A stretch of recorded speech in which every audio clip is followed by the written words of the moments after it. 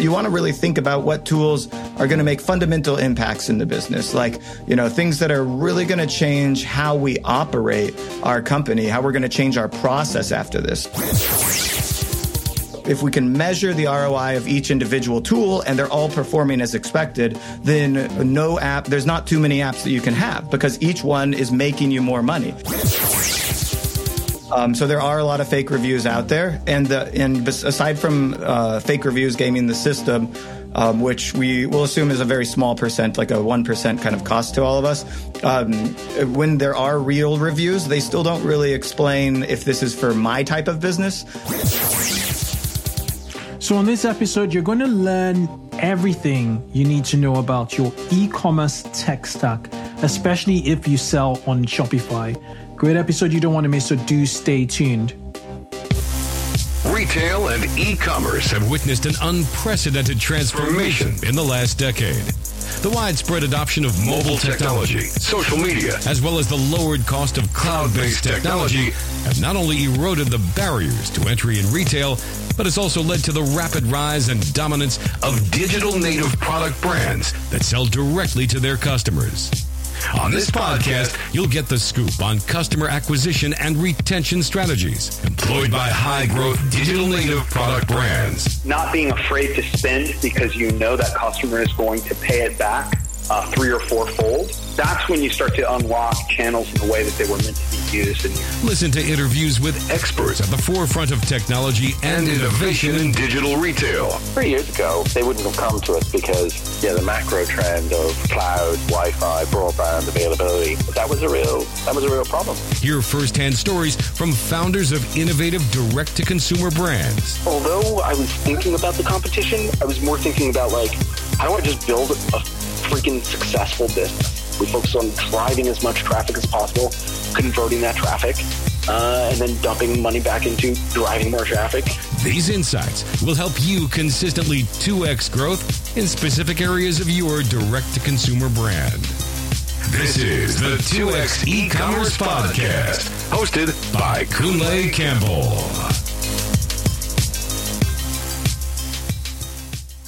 Welcome to the 2X E-Commerce Podcast Show. I am your host, Kunle Campbell. Now, on this episode, I interviewed Derek Haney. He is the founder of E-Commerce Tech. Now, E-Commerce Tech is a tech stack recommendations platform and agency run by Derek. And what he essentially does is he sits with store owners, with e-commerce directors, and recommends the best apps to solve their problems in their journey where they are right now as e-commerce stores, and from an optimization and privacy standpoint. So we talked today about e-commerce, the e-commerce tech stack, like I haven't ever in this, podcast. In this podcast, every time I bring in someone, I'd always ask, what are your favorite apps, or, what's your favorite tools for running your business? If it's like a founder. And then sometimes when it's more technical, when I'm, interviewing more technical, guests, a lot of them will tend to, just share their tools, willy-nilly. But now on this podcast, it was very deliberate. I got in, essentially into the cage with Derek, and I was like, you know what, you have to, just give me your understanding of what the ecosystem looks like, the crazy 25 apps, coming into the Shopify store, launching into the Shopify store, app store every week. Now, if you're not, into Shopify, this episode might not be for you. But if you're a Shopify merchant, or you work with Shopify, this episode is a great one. There's a lot of discussion on other podcasts and other blog posts around replatforming, but this one is what happens within Shopify. Exactly what is the process of selecting solutions? Should you build in-house tools, or not? What about privacy?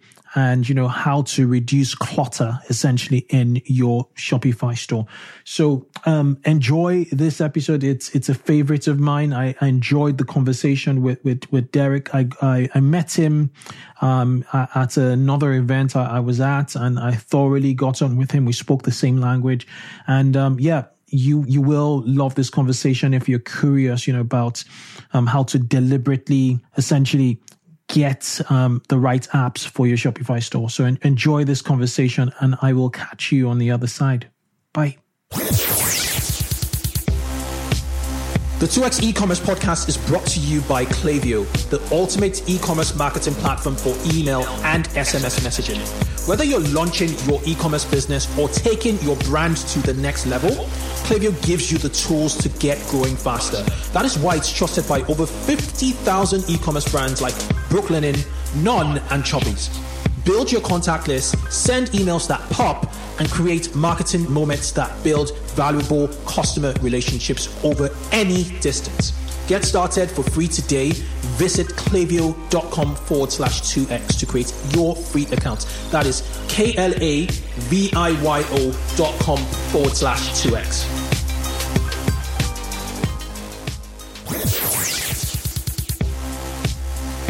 ShipBob is the global fulfillment leader for e-commerce brands like you.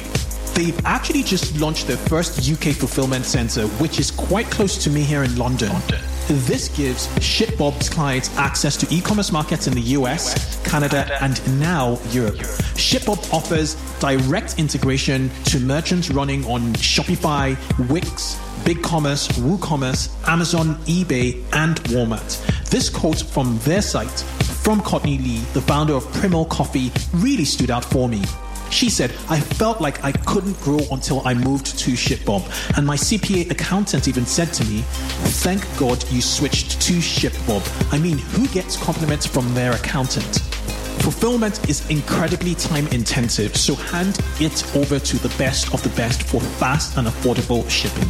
To get $500 in free shipping credits today, head over to shipbob.com/2x. That is shipbob.com/2x.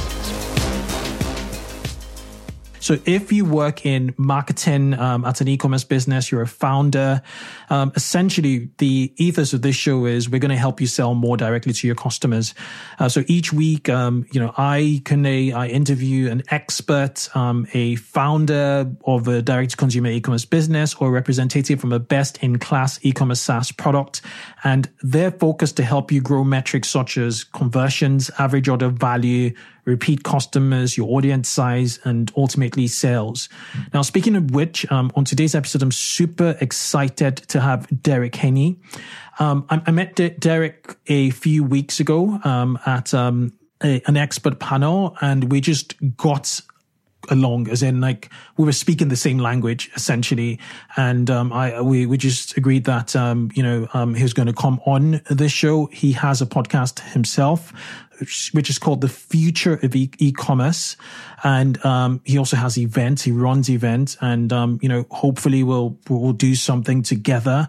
He's the chief e-commerce technologist at ecommercetech.io. And that's the destination where e-commerce stores go to research and discover the right tools to help them grow their stores. He was an ex, as far as I can remember, and I'm not reading this off a script, he was an ex, Gorgias, marketing lead, marketing director, I believe. He just loves e-commerce tech, just tech. So on today's episode, we really want to talk about the e-commerce tech stack. And it seems simple to some people because some people just go bang, bang, bang, bang, click, click, click, click, click, and screw up a lot of things. But so today we want to put some clarity into how to methodically build out your e-commerce tech stack. So without further ado, I'd like to welcome Derek to the 2X e-commerce podcast show. Thanks so much for having me. Yeah, let's get right into the tools. I love talking the nitty gritty. Fantastic. Well, hold on. Before we get in, probably not done you sufficient justice in your introduction. Should we just learn a little bit about you? I'll just hand over the mic to you. Yeah, it all started in college when I was studying business management economics, and we were doing $5 poker home games. Over the summer, I stayed to do classes, and all my friends went home. So I bought some poker books, and from there, I became a high-stakes poker player. By my junior year, I told my dad I could pay tuition and rent and everything.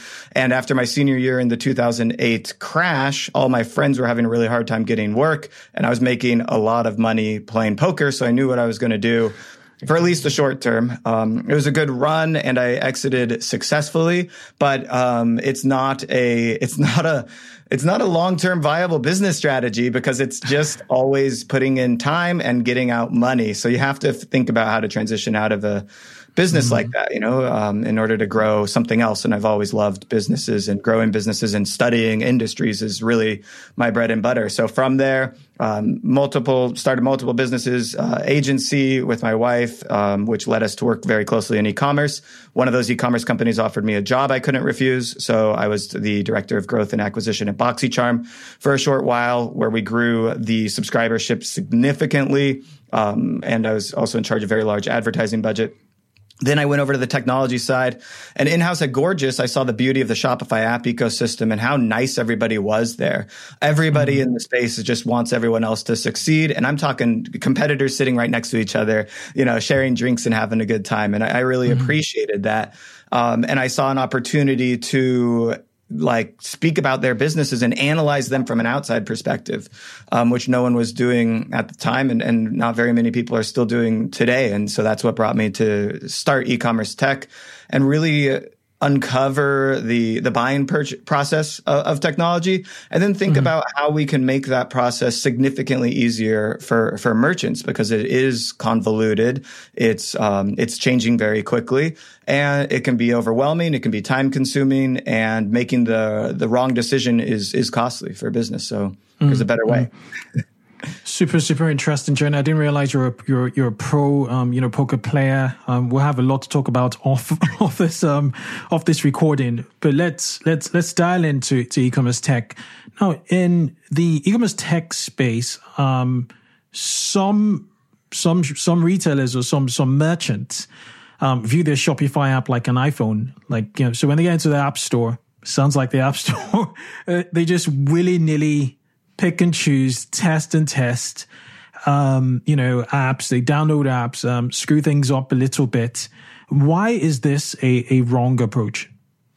It's a bit of a shiny object syndrome. And I mean, the first thing that I think my father would have told me is there's no such thing as a free lunch. So if you think a free app is going to make you a lot of money, you're going to be sorely mistaken. Now, it can solve a small problem in a business, but starting by installing these free SEO tools or free optimization tool, whatever it is, it can be nice, it can be done, but a lot of some apps have been built fairly poorly, and you can actually risk a lot of things in your site. Some are actually just scraping your data, even though Shopify has policies in place to try and prevent this. There's 25 new apps launching every week. So I'm certain that intruders are getting in, essentially. Bad actors are in the space.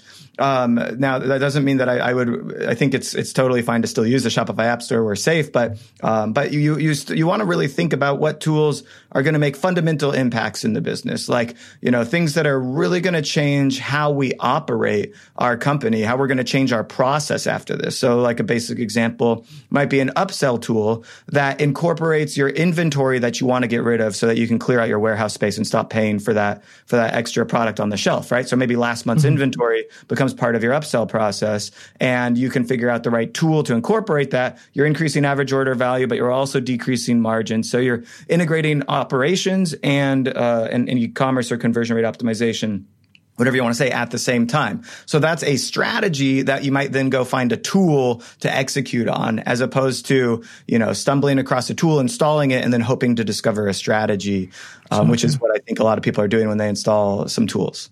Exactly. Speaking of which, what does the landscape look like? You just talked about the fact that 25 new apps are driven every week or every day. Every week. Yeah. About Every 5 a week. day. So Yeah. that's 5 a day. So what's the landscape? That's a lot of choice. That seems to be like a very rowdy market at the moment with enormous opportunity, by the way. So from your point of view, as you live and breathe this sector, tech stack and e-commerce. What's the point of view today in 2021? And we'll talk about the future later, but what is the current state of affairs? Yeah, well, we're a bit more of a mature market, right, at this point, and it happened quickly, the same way that the internet came on and then e-commerce came around. The Shopify apps ecosystem specifically has grown quite a lot, and even in the broader e-commerce technology space and even technology at large, we have had over the last 10 to 15 years proliferation, which is the growth and strengthening of companies. So a small little startup, let's just say called MailChimp, turned into this multi-million dollar, very well-funded company. And that happened for Klaviyo, and HubSpot came out of nowhere. Salesforce Tower is like 40 miles that way from here. All these technologies started to really do something really well.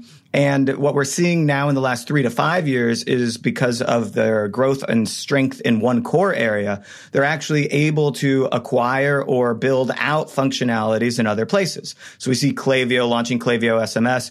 Privy now has SMS, email, and maybe one other thing, their conversion optimization component on top of it. And you're seeing this. Yotpo is acquiring a lot of different companies. And we even see e-commerce technology funds being launched, which means venture groups are coming together and saying, we're going to put $180 million into e-commerce technology investment. And when you start to see where this is heading, going a little bit in the future, you can see that these technologies are going to be integrated and working together, and we're seeing a lot more of that today. So a little bit more really high quality features and functionality under one roof. So you're looking for one tool. Doesn't do everything, but maybe it does 3 or 4 things really well for you. Yeah, I've been approached by a number of consolidation, companies that seem to just have a portfolio of apps they just recently purchased for God knows how much. It's very, very, very fascinating. And do you envisage a collision course? In the sense that if you look at it from a marketer standpoint, especially from a retention, perspective,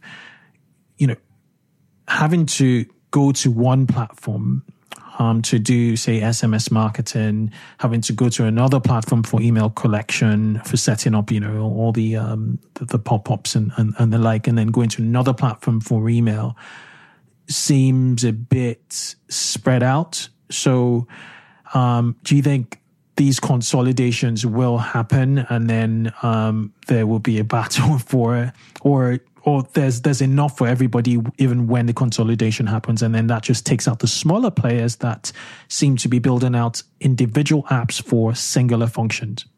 And then what's the impact on bloating? Because there's some platforms that try to consolidate a lot of their smaller smaller apps, and then the output was a pretty bloated user experience.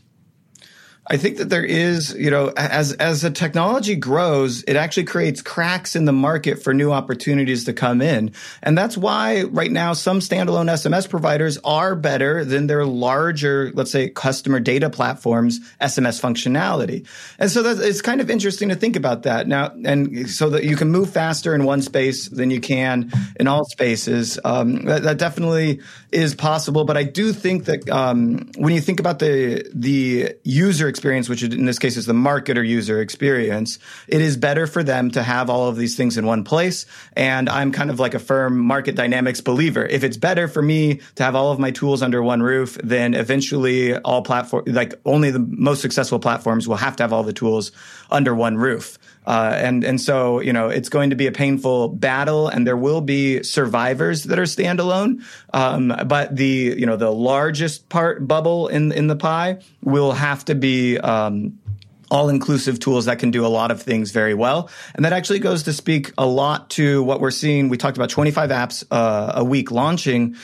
Similar to the proliferation of e-commerce and 100,000 new stores launching on Shopify every year, as well as, I'm going to say something a little controversial, the lie that a lot of people are being fed about being able to start a drop shipping store and make money immediately, like that kind of get rich quick component. That actually also exists in e-commerce technology. People are thinking they can just launch a little app, make a little side hustle, maybe 5,000, 10,000 a month, and they'll be rich, right? Or whatever it is. And that's becoming a lot harder now as well. So as technology has successfully proliferated in the market, we reach an equilibrium and competitive advantages become more important, and building a moat and building something truly unique and differentiated is there. And we're seeing this in e-commerce as well as e-commerce technology play out almost simultaneously, ironically, as I think about it. So it's going to be harder to launch apps because they're going to need to be better funded in order to slice a knife through the big players in the market, and really find that little groove that they can fit into. Yeah. This is pure adaptation and evolution here, right here. Yeah. Amazing. Looking behind the scenes of like Shopify stores, which, you have seen a ton, you've been, privy to see a ton. How many apps is too much? What is the threshold? Is there even a threshold in terms of, what a backend, what your Shopify app list should look like? There's no amount of apps is too much, but but most people are still going to bloat their tech stack. So useless apps that are poorly designed, which maybe means not loading asynchronously, which is kind of one of the first things you want to look for. I was reading a thread in one of my Shopify developer communities, and they said that they found a dev firm. There was a merchant saying, our page speed load time is so slow. We want this JavaScript, to not be on or to not load and slow down our site. And so the dev firm put this whole widget in an iframe, which means that Google can't see it anymore. And it's like a really terrible way of doing coding in general. But the site score went up. And so they called it a victory. They wrote a blog post on it. And then they just got reamed in the developer community. Like, this is really bad for your merchant. You need to go back to the other way. Like, site speed wasn't actually a problem, and you're just like making a worse problem worse. So when it comes to apps, you kind of have not everybody is the most tech savvy. I'm not even the most tech savvy as far as being a coder and really understanding how the app is going to have impact on site. But what I do know is that if we can measure the ROI of each individual tool and they're all performing as expected, then there's not too many apps that you can have, because each one is making you more money. Now, as the technology starts to grow a bit, you have more people managing tools. You have to make sure that you have to go back to some tools that were, let's say, set and forget 2 years ago, and make sure that they're still the best solution for you today. And so there is a maintenance cost going on there. And of course, there's an actual cost of technology and a cost to your resources and how it might affect your processes and all of that stuff. But at the end of the day, if you had 100 very successful apps on your store, then kudos to you. It's working. I think that the most successful Shopify and Plus brands that I see have a couple dozen apps installed for them. And they're all working in a beautiful harmony. Now, that being said, if you're starting or you're early, it should probably be a smaller number of things that you can control. But as you grow and you have a third party logistics providers, and you have a finance department, and you have a dedicated split tester, conversion rate optimization expert in the company, and you have advertising technologies, right? And there's a whole bunch of things that start to come into play as the business grows, and then even things that aren't installed as apps but are fundamental to the business as technologies are also important to manage and understand how they're impacting the store. So would you suggest running an audit every 6 months or 12 months? What kind of cadence should you have in place as a store owner or an e-commerce manager in terms of just managing your tech stack? So what I do when I work with merchants, we give consultations to merchants for free, and we're able to really get into the nitty-gritty of what their stack looks like and what they should be doing. So depending on the growth rate of the business, the current state of the business as well. So let's just say some of my favorite brands to work with are like about at that $1 million mark, and they've got this beautiful product and this great brand presence, and they're starting to really take off in growth. So for that type of brand, I think every 3 months you need to reconvene, look at the roadmap that you've built prior, or create one from scratch if you've never done it, which most haven't, and say, okay, here are our biggest opportunities. Okay, it looks like maybe if we can get retention up by 10%, this will fundamentally impact our business. Or maybe it's like, we're having a really hard time connecting our inventory management system to our third and fourth store, or we want to do global expansion. So there's all sorts of different technology. I'm not even giving that many good examples, right? So you've got this like roadmap, and then you execute on one or two things at the top of that list, because it will take 2 to 3 months for any major technology implementation change, as well as to get the results so that you don't break the business just by trying 10 things at once. And then the next quarter you say, okay, that worked, or maybe that didn't work. And then what's next? What should be the next big thing this quarter? Yeah, makes a lot of sense. It'd be nice to automate it all, wouldn't it? So that's the dream that we have. I think that there is a way, and we're building technology towards this to understand store data, understand industry data, and look at aggregate technologies, including things like who they integrate with, how long have they been installed on all stores across the ecosystem, because we can actually see a lot of this data, and then and then also what is the increase in conversion rate. Let's just imagine we have two groups of stores, and my Shopify app is installed on both of them. I have the store data where 489 stores have SMS installed and working on them, and 487 stores, whatever, it doesn't have to be the same number, don't have SMS installed and working on them. And we can see the conversion rate of these two things. We can say, okay, SMS increases conversion rate by 1% on the store. And then we can say, okay, 1% of net revenue for $1 million company is $10,000 and we can say, should you implement SMS today? It's a $10,000 opportunity, right? Yeah. And so we can prioritize that automatically through looking at data, and then present those options to the merchant for them to go execute on. That's very, very fascinating, because it takes you one level beyond the reviews. So most e-commerce people will make a decision on an app based on the number of reviews, and that's arbitrary. That could be gamed in some instances, although many platforms are starting to clamp on that. But going deeper would be very, very, very fascinating, which takes me to those third-party tools on Chrome, like Commerce Inspector or Koala Inspector, that kind of give you a tech stack of a Shopify store. They're not 100% accurate, but the data is there. With Commerce Inspector, for instance, it can give you the revenue range, all the apps installed. And then, you can imagine with what you guys are about to do, taking it into, Shopify, getting all those data points and determining, what the ROI of, installing one app will be. Yeah, I will be looking forward to that for sure. Yeah, it'll be interesting results, because every app has their own case study about how they impacted store revenue. But if we can look aggregately at merchants that have used the tool versus haven't, and then look at the underlying difference in their revenue amounts, solving for some things like size of store. So trying to make similar stores kind of come together, then you have a real size of impact of different tools and technologies from an agnostic viewpoint, which I think is never been done before. It's like a data warehouse, really. Yeah. Okay. So let's talk about at the moment, how should listeners, e-commerce managers, e-commerce directors vet tools without asking colleagues in forums, and beyond looking at reviews on an app, what methodic steps should they take before hitting that install button? We have to talk about reviews first. The first thing, I just interviewed somebody, an app developer, who built their own essentially algorithm to find fake reviews in the Shopify App Store, because they were tired of competitors sprouting up and getting 4,000 reviews in a day. It's obvious, right? So there are a lot of fake reviews out there, and aside from fake reviews gaming the system, which we will assume is a very small percent, like a 1% kind of cost to all of us. when there are real reviews, they still don't really explain if this is for my type of business. So for that reason, actually, our entire platform, we do not do reviews. It's our review of the technology, and then we try and explain what type of business is this going to be best for.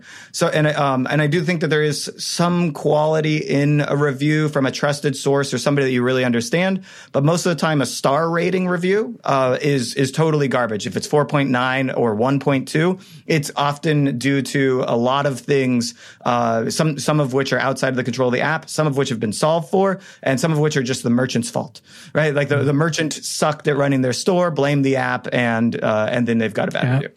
So, and then also some tools are you have to be inside every day. Other tools you plug in once and never have to use again. And the tools that you are in every day, you're more likely to review than the tools that you plugged in once and never have to use again. Right, so all sorts of reasons why it's tough to really look at number of reviews and that rating number as social proof, the same way that you would in e-commerce, right? Where e-commerce, if you've got 400 people that bought a weighted blanket and they're all raving about it, you're like, this is probably for me.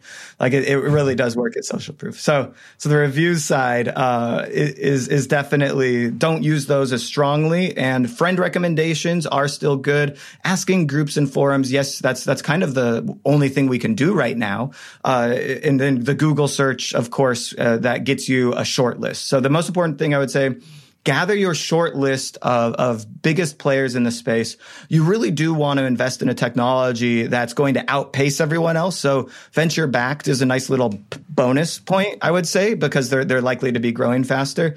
Once you've got your short list, you're going to probably have to enter into a demo process, which is unfortunate, but you're going to have to demo each of the technologies. And of course, this is the larger of a technology purchase. This is like a email service provider or an inventory management system. You really want to broaden those options. So of course, the more money you're putting in, the more time you got to take up front. That's an obvious one. If it's a $5 widget that just solves something, then, 2 options and installing one, watching the video from start to finish, or even installing and tinkering to see if it actually solves your problem can often be done in some of those smaller instances. But for the larger ones, you need to understand, how is it going to integrate in the rest of my stack, right? Mm-hmm. So if you're thinking about implementing, I had somebody, oh man, their pop-up tool can't talk to their email service provider. I'm like, you have to change one. Like, you can't have this.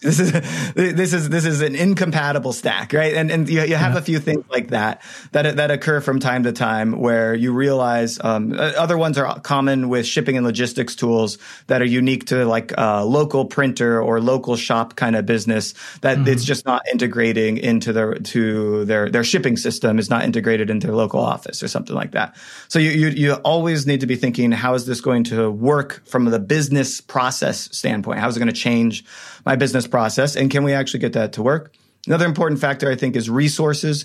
Who is going to manage this tool on an ongoing basis? Who's going to report on its success or failure? And what metrics will make it successful or a failure?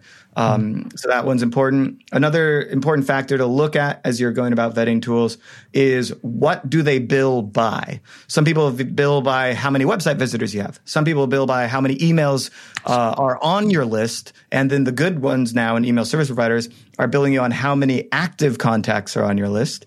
In e-commerce, there's a tool that actually can clear out the 10,000 emails that haven't opened something from you in the last 6 months, and people forget to do that, and so your Klaviyo bill just kind of goes up and up and up and up and up, and you're like, holy crap, I'm paying $350 a month, and it looks like only 50% of my audience is opening the email. What do I do?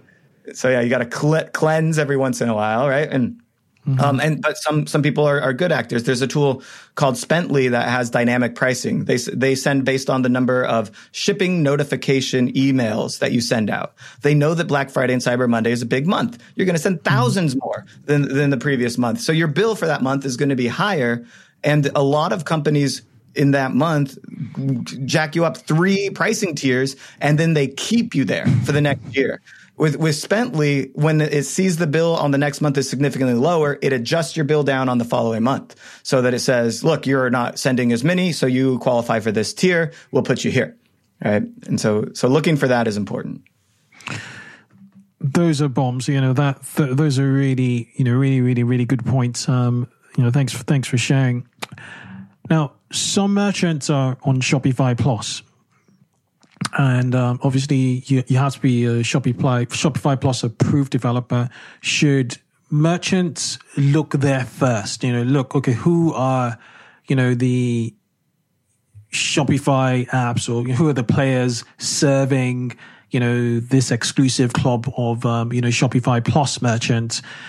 Should that be a first check, just to filter out all the chaff? It's not a bad idea. I've never really thought about it that way, but I would say that the Shopify Plus apps are going to be the cream of the crop. And even I know some people that have actually built on Shopify Plus first, and they launched new tools and technologies there. But the tools were designed like for the checkout page or for some form of enterprise merchant, let's say, or upmarket merchant. And so for that reason, it made sense for them to build on Plus. So in a way, the answer is like yes. If they're a Plus app partner, then they are more likely to have a robust technology. They're more likely to have been funded. Actually, they're more likely to have understanding of how they might affect page speed, load time, and loading asynchronously. They might have better data control systems in place, and so there's a lot more that comes from that. At the same time, they might be more expensive. They might be too robust for the solution you need. So you'll still have to go back to the things we were just talking about to figure out if it's right for you. But it's another like nice to have checkbox there. There are thousands of apps and technologies that are not on Plus that are still viable for a business. So it doesn't mean that you can't implement the solution, but at least it tells you like, well, if I graduate to Plus in the future, they've got the Plus partner program and they seem to be a great fit for Plus merchants. Let's take this quick break to hear from our sponsors. Let's take a quick break to talk about screwing up. Accidents happen. Perhaps you installed an app that messed up your theme, or a CSV import completely messed up your product catalog. Common myth: cloud-based e-commerce platforms like Shopify and BigCommerce have automatic backup solutions you can use when something goes wrong with your store. This is simply untrue. They don't. Myth busted. So what do? You use Rewind. Rewind will protect Shopify and BigCommerce stores with automatic backups. Rewind should be the first app you install to protect your store against human error, misbehaving apps, or collaborators gone bad. It's like having your very own magic undo button. Rewind is trusted by over 25,000 businesses, from side hustles to the biggest retail brands you can think of. Gymshark, Movement Watches, and Pampers all use Rewind for automatic backups. So here's the deal for 2X's. If you head over to rewind.io, which is rewind.io, install Rewind, you'll get to use it for free for 7 days. If you reach out to the Rewind team and mention the 2X e-commerce podcast, they'll extend your 7-day trial for a full month for free. Enjoy peace of mind with Rewind backups. Remember to head over to rewind.io and don't forget to mention the 2X e-commerce podcast for a full month trial.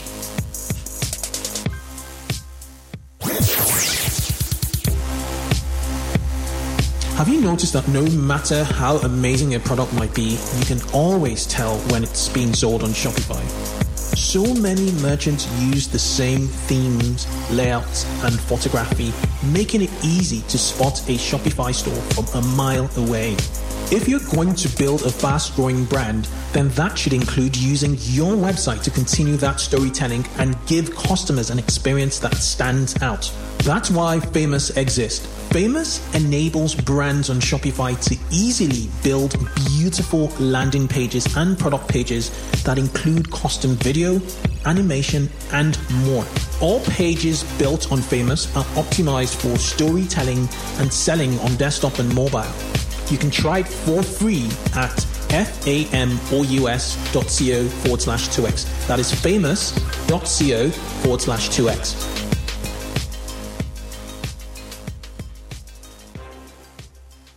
Very interesting. The question I actually wanted to ask, that was a filler question, by the way. I'm honest in this podcast, but the question I really want to ask is, there's some pricing models that are that are based on a percentage of, the money they make you. So it could be like an abandoned cart solution that says, okay, we just saved you $1,000. And so we're going to charge you 15% off the back of that. So you pay them $150 for every, $1,000 or $15 for every $100, they make you. I've always felt a bit uncomfortable with that model. It almost feels like they're affiliates in a way. I would love to know your thoughts, and I'd also love to know your thoughts around apps that are outside of the Shopify ecosystem. So there's some standalone apps that you cannot get directly from the Shopify App Store. Is it a yes or a nay? So first, percentage of revenue, it is very scary for me too. It's like, how many more of these apps can I install until I have negative 70% margin? Exactly. And the first thing to do with an app like this is take that percentage extremely seriously. Even if it's 1% or less, you need to say, how are you calculating this? How can I trust the result? And there are everyone has a different metric for measuring. If you look at two leading SMS providers, one of them will actually calculate whether they take credit on a sale or not. So one is they clicked on the link in the SMS, whereas the other one is they were served an SMS message and then later converted. That is fundamentally significantly different. It's impression versus clicked, right? Exactly. And in both cases, by the way, they take percentage of they take 100% of the cart as their credit, right? So, which is a bit problematic because what about Facebook ads? They had a percent attribution here. What about the people that were going to buy regardless of the text message? Or what about email that they click through 1 hour after the text they clicked on and then purchased, right? So it's not even last touch attribution modeling. It's a totally broken attribution model. So that's the first thing is true understanding of attribution, and they don't actually have to be correct for you to say yes to them. So even if you say, well, it's on click and we're just going to give them 1%, you can still agree to that because it can be ROI positive for you, right? You can actually see that return on there. But what you do need to do is measure it separately from them and make a calculation there. This actually brings me to maybe a bigger takeaway that I don't think anybody's doing out there that they should, which is split test installing your technologies. So if you're going to do SMS, and this, from start to finish, you actually have to roll this out and test its impact on total revenue, total conversion, because you can see that it increases conversion rate. But how does it impact the other things in the business? You're not going to know unless it's a real time split test where 50% of your audience is being served an SMS pop-up and we're collecting their phone numbers. 50% of the audience is being served, let's just say, an email pop-up and not being asked for SMS, and they're not going to get any SMS marketing off of that. Now, remember, in the 50% where we serve them the mobile pop-up, only 2% of people are going to give us their phone numbers. But we have to look at the 50-50 audiences and compare the overall conversion rate change to understand the impact. If we just start looking at the people that gave us their phone numbers and how they convert, that's convoluted data. It's not really going to tell us the overall impact on the business. So testing the tools is a great way to determine if it's profitable enough. And then finally, on the topic of revenue sharing, what was I going to say? Just make sure if it works for you, it works for you. But at some point, you do not want to be in a revenue share model. You want to negotiate your way out of it, or look for tools that solve that problem without taking a percentage of revenue. The time, and you mentioned affiliates, the only time where giving a percentage of revenue makes the most sense is if they are the dedicated channel and can give you full confidence that they completely created this transaction for you. So one example of this is actually an upsell tool where the upsell is the only way that you can add this product to the cart. Order Bump does this really nicely. It's a Shopify Plus add-on at checkout. And it's like, if you're on the checkout page and you hit the yes, add this product to my cart button, and then you buy that product, that is 100% that amount of money there. That upsell is from Order Bump's software and technology. Now, maybe there's another technology or another place in your funnel you could have put this to get more sales. So, it's not 100% incremental impact, but it's pretty close as you can get. So that's fairly clean. You mentioned apps outside of outside the ecosystem. So I worked at Gorgeous, and I have a strong opinion about Zendesk. Zendesk, which is a leading help desk platform, is phenomenal for SaaS, phenomenal for big business and even big retail and multi-channel, like really complex, hundreds of agent ecosystems and stuff like that. But they don't understand e-commerce. They built a Shopify integration like a long time ago, and they haven't done much to maintain it. So when you think about a help desk, you want it to be built for e-commerce. When you think about an email service provider, you want it to be built for an e-commerce. An SMS provider, hugely important for e-commerce. You need those abandoned cart messages and those templates and those triggers to be there. So you really do want your tools and technologies built for e-commerce. I'll give you actually another example would be, I really like this tool, Sumo. Sumo is a great pop-up builder. They weren't really built for e-commerce. They were built for broad internet usage. They've had some e-commerce adoption, and so they have some functionality there, but Privy as the leading e-commerce pop-up tool, kind of beats them across the board. I'm sorry to say to Noah Kagan and the Sumo team. So there are just situations like that where an outside player just can't compete with somebody that's built specifically for e-commerce. That's definitely a box you want to check when you're vetting a technology. I mean, I remember when CartHook, the it was a one-page checkout solution, used to be off Shopify. I'm on their website now, and there's a big call to action which just says add the app to add it on the Shopify store. So they're nudging people outside of their website to their Shopify store. Website. We only have 14 reviews and it's just 3.4. We'll talk about checkouts in the Shopify API shortly, but before we do that, I really want to ask around or about attribution. Attribution is, I think, it's the number one headache now with the evolution or the transition rather from third-party cookie data to first-party data. And so it's ever so important for marketers to efficiently spend their monies well. What platforms in the Shopify ecosystem are you seeing doing a terrific job? It has to be a stellar, job. It has to be, almost near perfect. Although there's no such thing as perfect attribution. Customers, we have to just follow customers wherever they are based on their convenience. So what platforms are you seeing doing a decent job now with attribution worth checking out?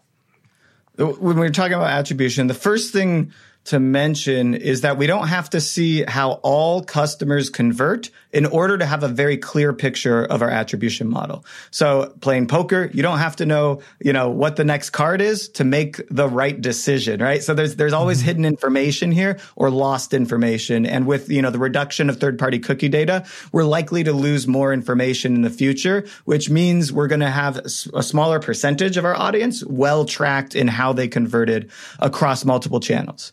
With that said, the biggest problem with, let's say, multi-channel attribution is that it's extremely confusing as an individual, as a human being, to solve this. So if you've ever looked in Google Analytics, you can see, okay, this person did click on a Google ad and then on a Facebook ad. Well, should I give it 50-50 for Google and Facebook? That's kind of what I think, just looking at the data.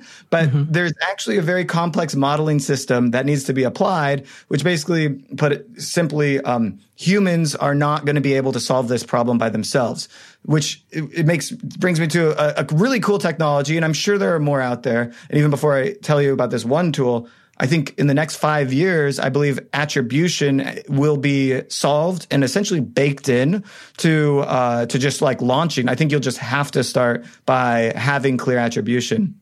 So I think we're getting to a point, thanks to technology, where this is about to become a solved problem for marketers.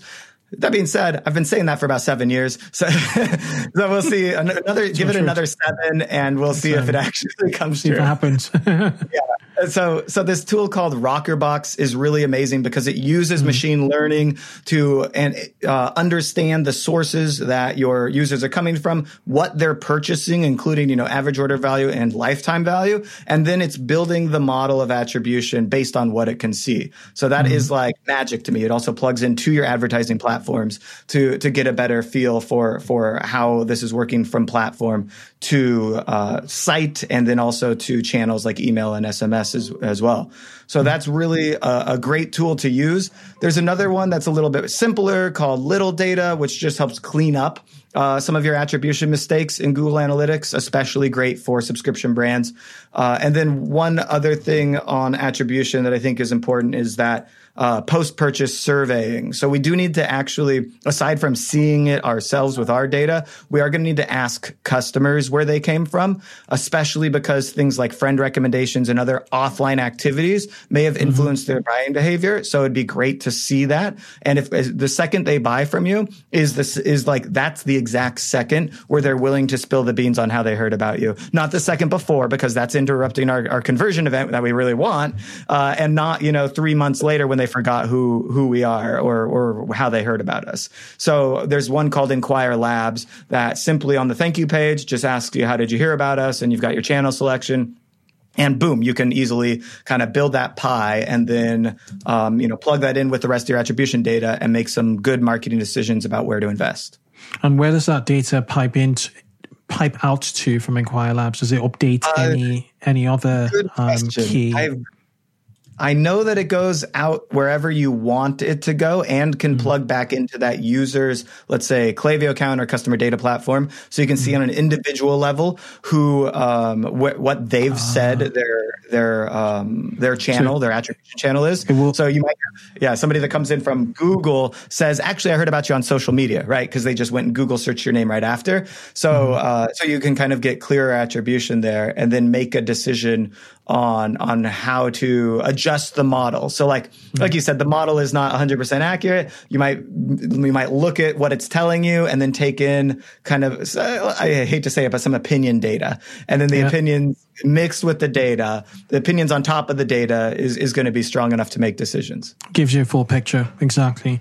I'm hoping that, Shopify in itself, given the fact that it's hosted, it's a cloud solution, is able to give us a good idea further on from a single customer view. So if I look at a contact, Shopify should be able to tell me the interaction spots based off on traffic sources and UTMs in a historical sort of chart. I would expect it at some point, but I don't know.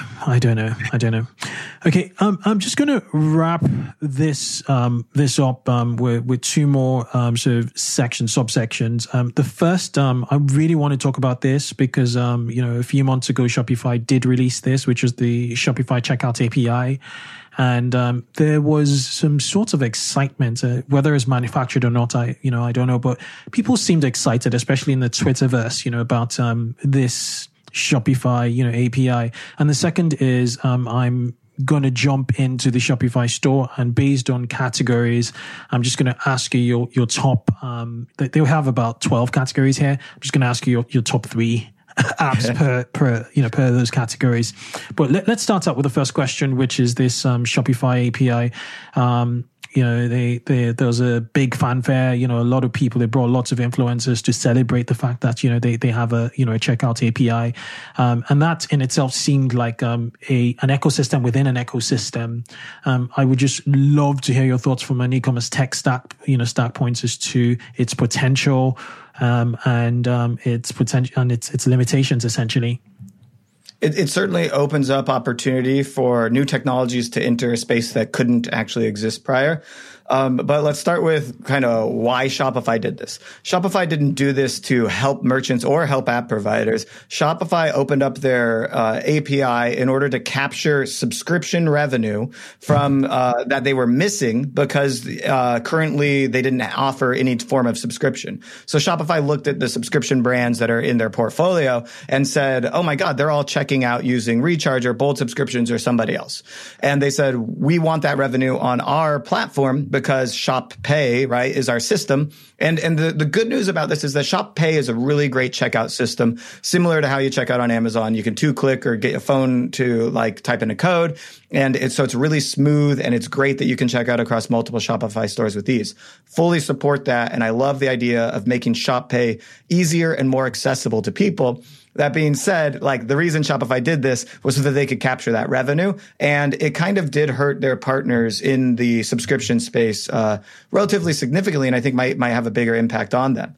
Now, what's changing here is that if you check out on it for a subscription product that I guess yesterday, let's say, you would actually go to like rechargeapps.com to complete your checkout. Now it'll all take place at the Shopify domain or subdomain or your site, your checkout, your regular checkout process. And what's happening on the back end is that the subscription billing platform is talking to ShopPay to get all of the information it needs to ensure that there's a recurring subscription. So there does need to be technology built on this. They only opened up API access. They don't have a place where customers can go to manage their subscription or anything like that. The third-party tools still need to exist for that to happen, which is great because that means that third-party tools will be incentivized to build a lot of functionality around things like skip a month, cancel my subscription, getting loyalty points for staying subscribed and integrations with all those functionalities.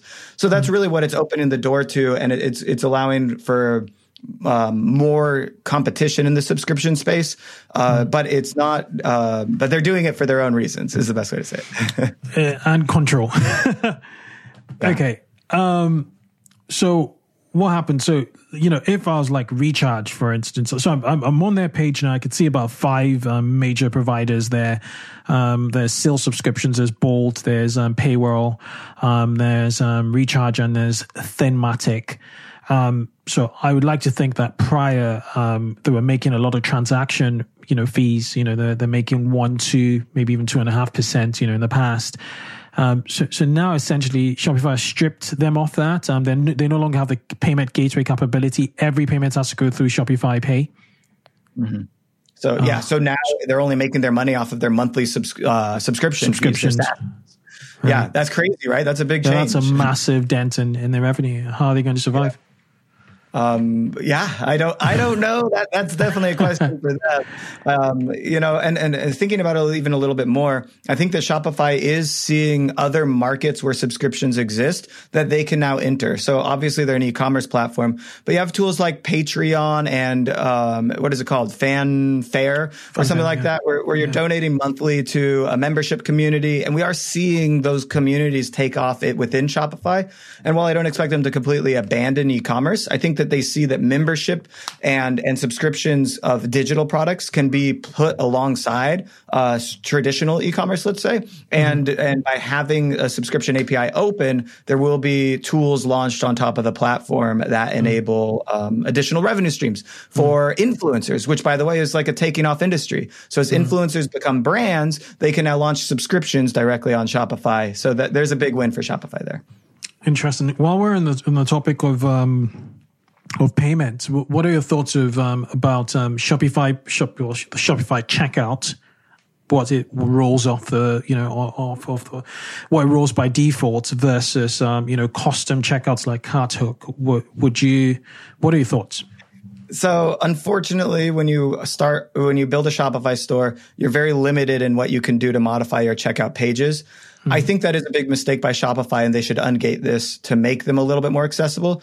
The reason they don't do it is because those are very sensitive pages. They have to remain secure, and there's certain limitations just legally in order to capture credit card information that they can allow. And they don't want to allow changes from somebody that's only paying them $30 a month and then they open it up for people that pay them $2,000 a month. So they put a pay gate on it, but I would like to see that open up down market. So long story short, what I believe is that these other providers might have a higher conversion rate on their checkout process. They might be better optimized. I'll talk about one actually called Bolt. Totally bullish on this company. They unfortunately kind of exited the Shopify ecosystem, so I don't talk to them too much anymore. But one of the slickest streamlined checkout processes I've ever seen in my entire life, probably the best checkout you'll ever have.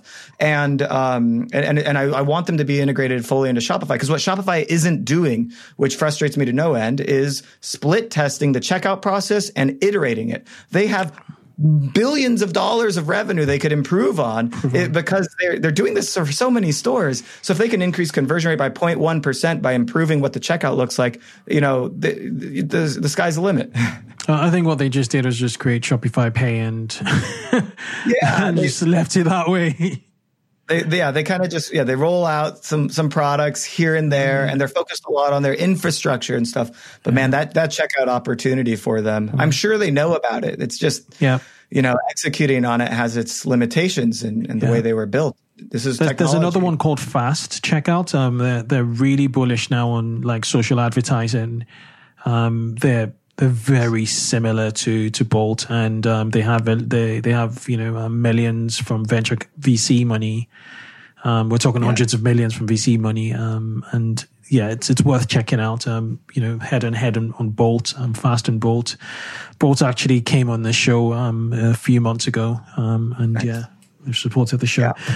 Okay, so finally, I'm in the Shopify store, and I'd just like you to. It's almost like a lightning round where you could just give me your top 3. Obviously, listeners, do not take this literally. Do not apply it, this way, because obviously, as Derek has said, everybody's situation is different. This is Derek's opinion. Are you ready, Derek? I hope so. Your top 3 apps for store design. Oh, well, I think Shogun is just kind of the one that I lean towards because it's easy drag and drop. I think they have a competitor called Gem Pages. So those 2 would be my go-to. Also, a friend of mine, Ann Thomas, formerly at Pixel Union, just launched a tool called Design Packs, which is kind of a nice add-on functionality to themes. Okay. Fantastic. Notifications and pop-ups.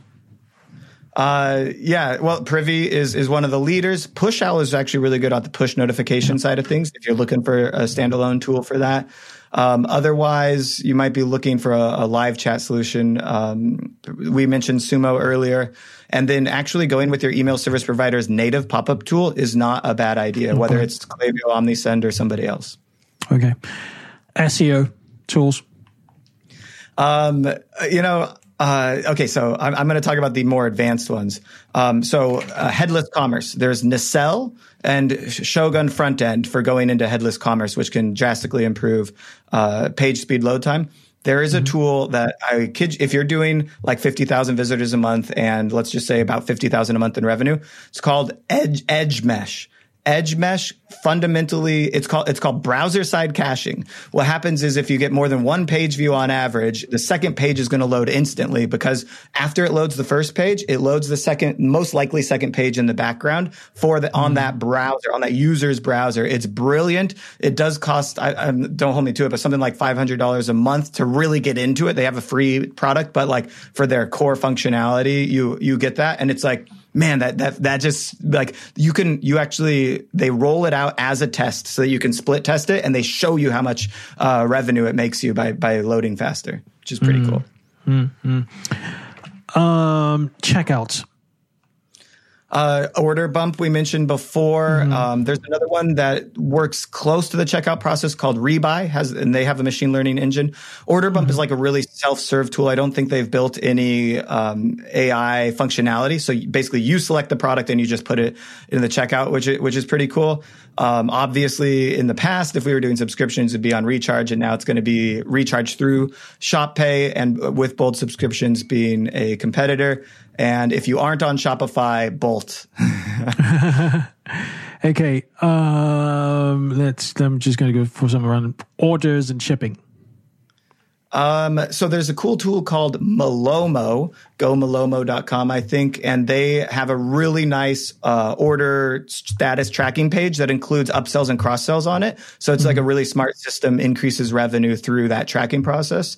And then there's a tool called, alternatively, maybe you could use them both at the same time, but probably not. There's a tool called Route, which is one of my go-tos. It just works really well for merchants. Technically, it's a shipping insurance tool, but it comes with the order tracking component to it, and it can reduce customer service inquiries. It reduces your costs of chargebacks and returns and lost and damaged stolen items. So, and it's free for merchants, which is kind of nice. Not bad. Invoices and receipts, particularly for like international retailers. I don't have a really good one for this. I've seen a few. I mean, oh man. Are we talking supply chain? No, just customer invoices and receipts. Yeah. Actually, well, for like order receipts and shipping notifications, we've got Spent. So yeah, Spently is actually pretty cool at that because they can bring in LimeSpot and personalization engines within their own functionality, and then they use the product they order to upsell, cross-sell from those notification emails, and they have great tracking on it. I think the one thing that nobody realizes, these are the most opened emails of all. They have like over 100% open rate because people are constantly looking at that. So like, yeah, we want that to be prime real estate for getting that customer into our loyalty program or something else. So it's really important to have that. Speaking of which, loyalty programs, what's your best? What's your favorite? Loyalty. Okay. So my top 4 or 5 recommendations on loyalty, it's going to be one of these, I think, for like 90% of the market. Loyalty Lion, Smile, GrowWave, Stamped, and oh man, there's one more. I'm cheating, going to my directory. Go for it. Internal directory. Well, Rise.ai if you're specific to gift cards, I would say. Okay. And then customer reviews. So we've got so Stamped and GrowWave are also loyalty and reviews, which I really like for those types of tools. So that's a great place to start. Akendo is a really strong one. Reviews.io is another great one. And then we've got Looks and Judge Me on the low end of the market there. So those are 2 to consider. And oh man, Yotpo is a larger player in this space. I've heard mixed things about them, but we are required to mention them. And Wiremo is another one that's in the space. Okay, I haven't heard of those ones. Okay, finally, I said finally, but inventory management, just warehouse and tech. Yeah, so the TradeGecko recently got acquired by QuickBooks. It's now called QuickBooks Commerce, which is kind of nice. So if you're on QuickBooks and you want a great inventory management system, you go with them. Another thing worth mentioning is that there are a few third-party logistics providers like ShipBob who are now creating their own inventory management systems, which is kind of nice because one of the goals of inventory management is working closely with your warehouse. Right? So, exactly. And it's free, which can save you thousands of dollars a month. But I've also heard that it's not as robust as full-fledged solutions like Fulfill.io, Skubana, SkuVault, and Stitch Labs, right? I think is the name of the one. I always get that confused with like Stitch Fix. But yeah, Stitch Labs. Stitch Fix is e-commerce. Stitch Labs is e-commerce tech. Derek, this has been amazing. Before I let you go, do you believe in trust, trust sales and, the security sales? Do they work from your perspective? You mean like the trust badges that are trust badges, sorry. Yeah. So, the results show that they do work. It's another form of social proof. I actually have a demo with one of those solutions in the next week or so. So I think that they're important to think about. It's a really tricky situation. Will it work for everyone? How important is it for me to have it? I think you can be fine in a business without it, but we're looking to test another conversion rate optimization that might get us another 0.1% increase in sales. The one thing I'd say about it is you can't do anything that's tricking the merchant, such as like a false countdown timer and things like that. Those things will look like they're increasing conversion rate, but lead to a bad user experience, which is going to lead to bad business. So make sure that you're using them in a altruistic way. Makes sense. Makes a lot of sense. Backups and recovery for a Shopify store. Rewind is the only one I really know of. They're shout out. I did that intentionally because they're a sponsor of this podcast.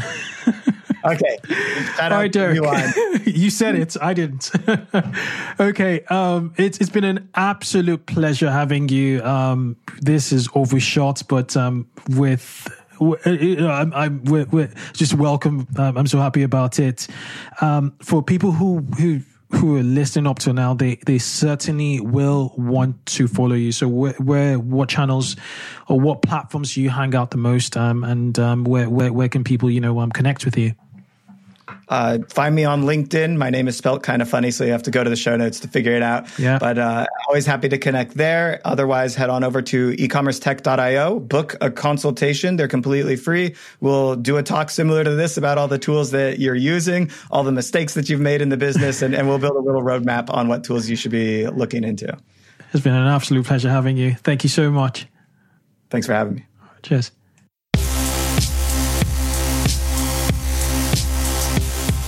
Thanks for listening to this episode of 2X E-Commerce. We encourage you to connect with our community of 2X E-Commerce listeners on our Facebook group, E-Commerce Growth Accelerator Mastermind. Just search for 2X E-Commerce on Facebook to find it. Answer 3 questions and you'll be approved.